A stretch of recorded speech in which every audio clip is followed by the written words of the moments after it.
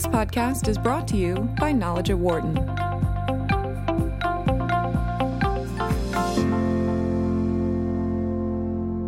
The Department of Housing and Urban Development last week filed a suit against Facebook for violating the Fair Housing Act. HUD accuses the social media giant of allowing advertisers on the site to act in a discriminatory fashion based on race, familial status, disability, and even zip codes. Facebook was reportedly surprised by this move by HUD, which came just 1 week after the company settled 5 other lawsuits alleging discriminatory advertising and promised to change its ad-targeted processes moving forward. So will Facebook take the necessary steps to do so? Jennifer Goldbeck is director of the Social Intelligence Lab and professor of information studies at the University of Maryland. Eric Goldman is a law professor at Santa Clara University and director of the High Tech Law Institute at the school. Jen, great to have you back with us. Eric, welcome to our show. Thank you. Thank you. Great to have you with us. I guess, Eric, take us, if you can, first a little deeper dive into exactly what has been going on, because from what I read, this is something that has been taking place over the last couple of years with Facebook and its advertisers. Yeah, Facebook set up a self-service advertising tool, which lets advertisers run ads without any meaningful human review. In theory, that's a good thing. We've had self-service ad tools for a while. But Facebook allowed that tool, or it built that tool so that advertisers could customize their ad delivery to particular micro-targeted niches, including targeting ads based on what I'll call protected classifications. So it isn't that self-service ads are new, and in fact, there could be situations where targeting based on protected classifications is okay and in fact expected. But in the context of housing and employment and finance, that creates a real problem, and that's what Facebook's been fighting ever since. And so the violation that HUD is saying of the Fair Housing Act comes into the fact of the types of advertisements that are being brought forward and the impact or lack of impact that it is having on various peoples across the U.S. Yeah, right. So the idea is that advertisers shouldn't be engaging in discrimination when they're running ads for housing or employment or credit, but the tool enables that. And the interesting move here is that in addition to being upset about the advertisers' behavior, the plaintiffs, both HUD and the private plaintiffs who sued Facebook, are claiming that Facebook's responsible for having configured the system in that way that allows those kinds of disparate impacts to occur.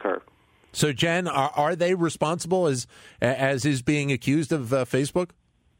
Yeah, I mean, I think this is definitely one of those weird borderline cases. Facebook is allowing this sort of thing to happen, but at the same time, the advertisers are absolutely the ones who are responsible for this. So, I don't know if it's possible for HUD or, the ACLU who filed some of these earlier lawsuits to go after the individual companies who are placing these ads. They hold, I think, the primary responsibility for this. But obviously, Facebook is allowing this kind of thing to happen. And as a publisher of these ads, which is different than a publisher of just like someone's regular posts, I think they definitely hold some responsibility for allowing it to happen. But the fact that Facebook apparently before this lawsuit actually came out in the public, that Facebook had settled with these other cases and said that they were in the process of trying to change this. It is an interesting timing issue here, Jen. Yeah, I agree. And, I think Facebook was really surprised by it, and they put out some statements saying so.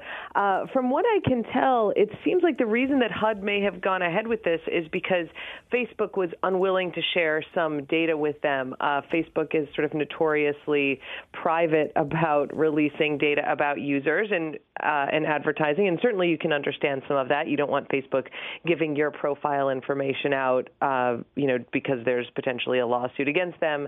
At the same time, Facebook is very reticent to share this sort of information, which we've seen, in the 2016 election advertising issue. We've seen it kind of over and over. And so I think, and this is just sort of speculation from what I've been able to discern, but I think HUD maybe went ahead because they really want to check on this in a regulatory way that, the ACLU doesn't have that role. And if Facebook wasn't willing to give them the information to really show how this was working, they feel like this is their best option. Eric? Yeah, I agree with everything Jen said. She said it well. But it's hard not to start wrapping my head around conspiracy theories. So let me just offer up a couple other possible hypotheses about why HUD pulled the trigger in light of the settlement. These are speculation, obviously. I think Jen's explanation is the most likely. Having said that, there are two other reasons why HUD might have pulled the trigger. One is that HUD decided that they want to put Section 230 into play, and that this is the battleground that they'd want to pick to do so. And I don't know if we're going to talk more about Section 230. It basically says that websites aren't liable for third-party content or advertising. Right. And so HUD might have decided this is a chance for them to establish some boundaries around that law. The other hypothesis is that perhaps HUD thought that this was a chance to make some law about algorithmic discrimination. The idea isn't that Facebook expressly enabled discrimination, but their algorithms might steer people in advertisers in the wrong direction, even if Facebook were to remove the criteria that are protected classification. So another speculation is that maybe this is a chance for HUD to try and draw some boundaries around what's going on under the hood in Facebook's advertising algorithm. I still think that Jen's explanation is the best explanation, but I still can't wrap my head around HUD's move. But that issue you bring up with Section 230 does, as you lay it out, it makes you think that maybe this is, to a degree, Eric, a first step in trying to regulate some of the activity on this site. Well, there's a lot of people interested in regulating Internet activity, including trying to carve back or eliminate Section 230, which has become a very foundational law for the Internet. It's what primarily powers user-generated content websites. So every regulator has their own angle for why they don't like Section 230, and perhaps HUD saw this as their chance to put their stamp on the particular law. Jen, your thoughts? Yeah, I kind of hope some of Eric's theories are right, actually. They don't feel too conspiracy theorist to me. For the Section 230 issue, I generally think we don't just want to do away with 230, which some people have been talking about lately. I think it's really important. At the same time, if you're a company who's taking money for the content that you're sharing, I think there is a space there to maybe have some more regulation. And so I think it could be really interesting to look at an exception in that advertising space where it's not just a user posting content, you can't possibly monitor that, but where people are paying you to show content. So I think that would be interesting. And the algorithmic discrimination question that Eric raised is really interesting. I think this is a place where we're maybe going to see some of the first regulation, both in the artificial intelligence space and in the social media space, is where these algorithms can be really terribly discriminatory, even in non-explicit ways. Here, Facebook's being charged with, allowing people to explicitly discriminate based on race or gender. Right. Well, go ahead, Jen. Go ahead.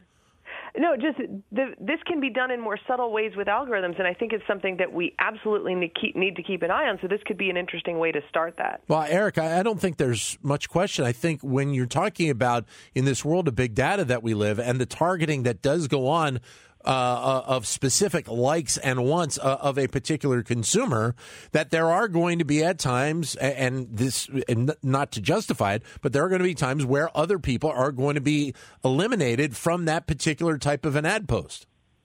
Yeah, I think that's right. And that's, I think, an intrinsic part of allowing targeting, is that even if you don't allow targeting based on gender, there's a bunch of proxies that could be used that might not be perfect, but good enough to effectively re-implement a gender-based discrimination. You could pick any other protected classification, and all of those will be amenable to that same kind of proxy-based discrimination. Having said that, there may not be really any good solutions about that other than limiting or eliminating the ability to do ad targeting. And if you read HUD's complaint, that may be one of the directions they're trying to go. They actually think it's a bad thing that people don't get to see ads that they don't want. And to me, that seemed really backward. That the logical extension of HUD's conclusion is that more people should be getting more ads that they don't want. And I don't think that's actually a win for anybody. But that Jen, I think kind of goes to one of the questions that we've talked about in the past is how much is too much in terms of the content that you are receiving from companies and the like, because there are times where the consumer feels like they are, to a degree, overrun a little bit because of all the ads that they see. Yeah, I mean, there's kind of two issues to tease out there. One is that there's so much advertising, and if you watch how it has crept into these social media platforms, especially just in the feed of posts that you're seeing, that wasn't as big a thing a couple years ago, and the volume of them that are in there is sort of overwhelming. If you're a social media company and your ads are less targeted, like Eric says, people are seeing stuff they're not interested in, to keep up the revenue that you're making, people actually engaging with those, it may mean we actually see more, and that's problematic.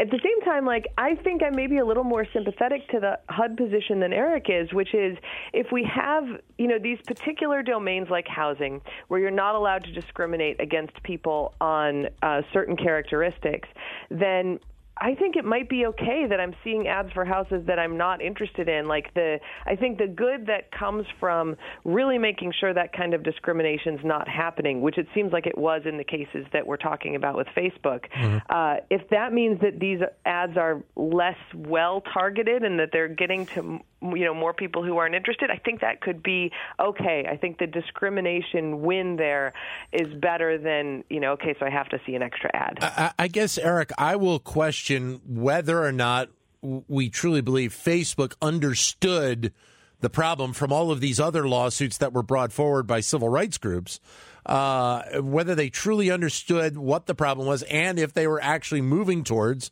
some sort of correction of all of these algorithms. Yeah, it's unfortunate. Facebook has broken many things in the law recently, and this is just another place where they made a series of choices that I understand how the executives made them, but in retrospect, they should have done something differently. It really doesn't make any sense to enable a self-service advertising tool that allows for sorting based on protected classifications. That just doesn't make any sense. In retrospect, I think everyone gets that. The question is, how far is Facebook willing to go to fix that? And so are they willing to eliminate the self-service model? Are they willing to impose human pre-screening? They're willing now, only after litigation, to remove the protected classifications from certain categories of ads. They aren't willing to disclose information about users so that HUD can do monitoring for reasons I think Jen expressed very well. And so we don't really know where their line is, but they're not offering a lot here. Once I saw the initial report about Facebook's tools, to me the instant obvious answer was they have to do something different. It took years for Facebook to reach that conclusion, so they're definitely not willing to move very rapidly in fixing the problem. Jen? Yeah, and I agree with everything Eric said, and I think on top of that, this is a problem that I run into a lot when I'm talking to engineers who want to fully solve a problem, and I'm like, let's just fix the really critical part of this problem. Part of the issue with Facebook doing ads, I've placed ads on Facebook before, really little ones, mostly to just kind of see how the system works, and it can be tricky to fully solve this problem because you can say, oh, I want it to be seen by people of this gender or in this zip code, but you also can target an ad including or excluding people who are interested in a particular page that they can like. Right. And so, as Eric mentioned, that can really closely map to or basically identify certain races or genders or say pregnant women.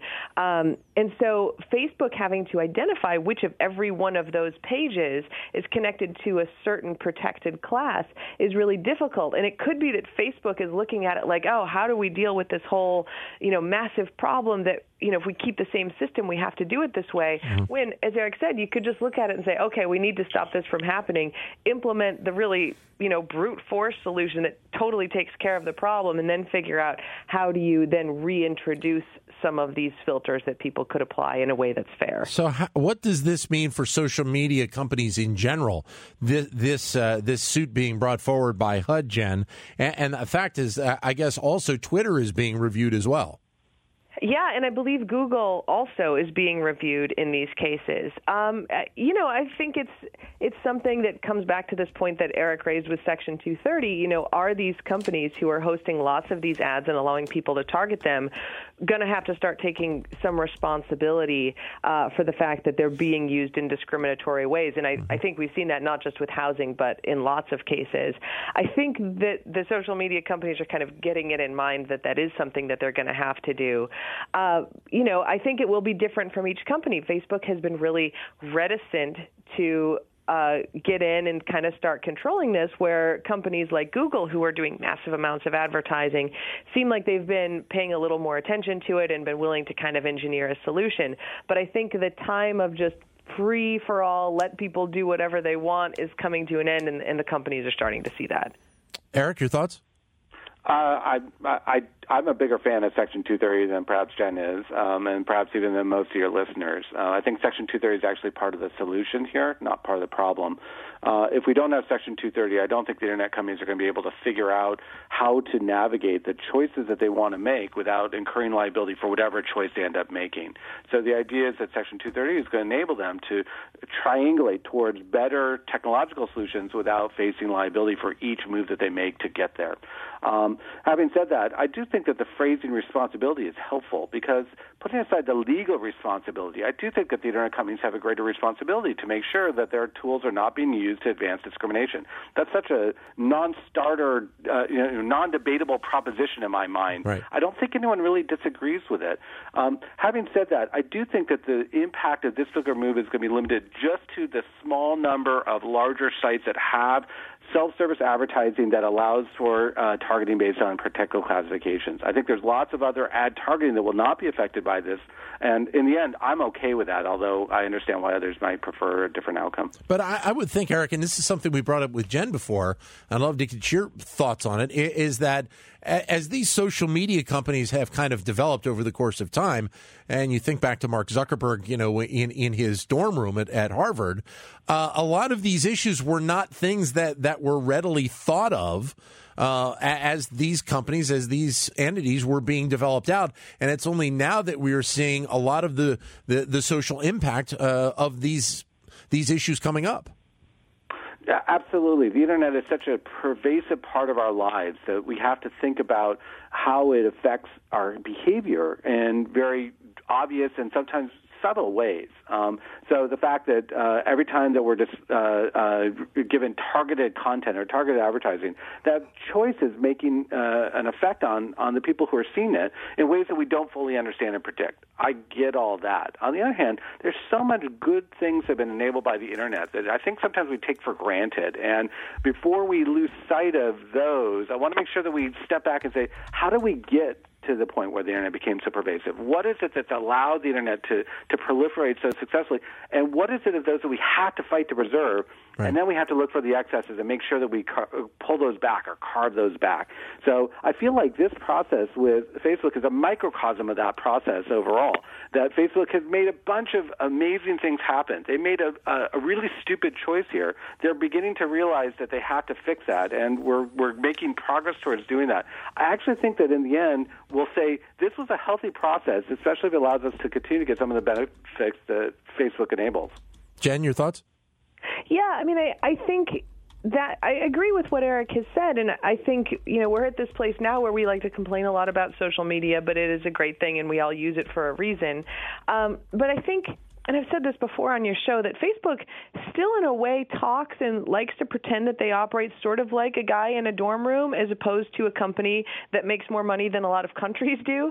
And I think that we're now well past the point where it's really important with every feature for these companies, not just Facebook, to ask themselves, what is the worst thing someone could do with this feature that we're going to introduce? Because time and time again, we see that people, in fact, do those worst things. And with a really good critical attention to that, to then put in just some basic protections. It's not going to prevent every terrible use of that feature, but to knock out a lot of the easy ways that it can be done. And so in this case, you say, all right, we're going to allow people to self-serve advertise. What's the worst thing people could do with it? This kind of falls in that space. People could discriminate against race or religion or whatever. So let's put in some basic protections that's going to stop some of that. And I feel like we've seen over and over in the last couple of years that Facebook just didn't do that. And I think that now becomes part of their responsibility. Not that they solve the problem entirely, but that they reasonably try to stop the worst things from happening. But the lack of the sharing of information, as you mentioned before, ends up being, I think, an important component here. And as you mentioned, Facebook and other companies are worried about the sharing of a lot of their data right now, even with the government. And with the fact that they supposedly said no to housing and urban development on this information, I guess to a degree we shouldn't be surprised that the reaction by HUD was, okay, you want to say no to us? Okay, here comes a lawsuit. Jen? Yeah, I think it's really problematic. And, of course, Facebook doesn't want to be just releasing user details to anyone who decides to sue them. But I think they have really developed a culture of not being transparent about this stuff, which has not served them well. Over and over, they're being reactive to these things. I think transparency is one of these things in a much broader sense that we're going to have to see more of with the algorithmic issues, with the advertising issues, with the fairness issues.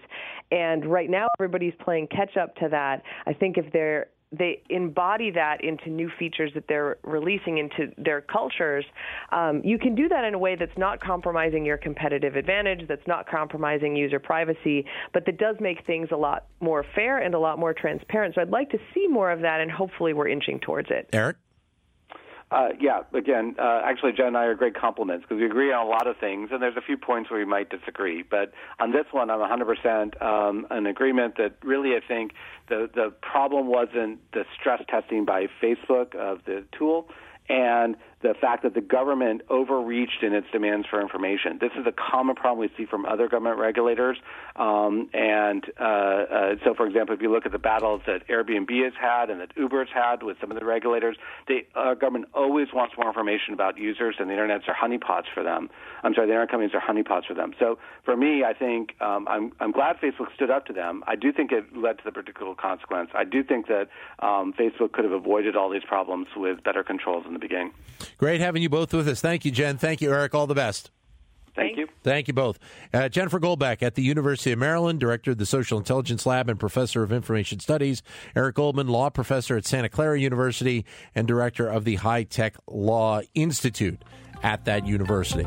For more insight from Knowledge at Wharton, please visit knowledge.wharton.upenn.edu.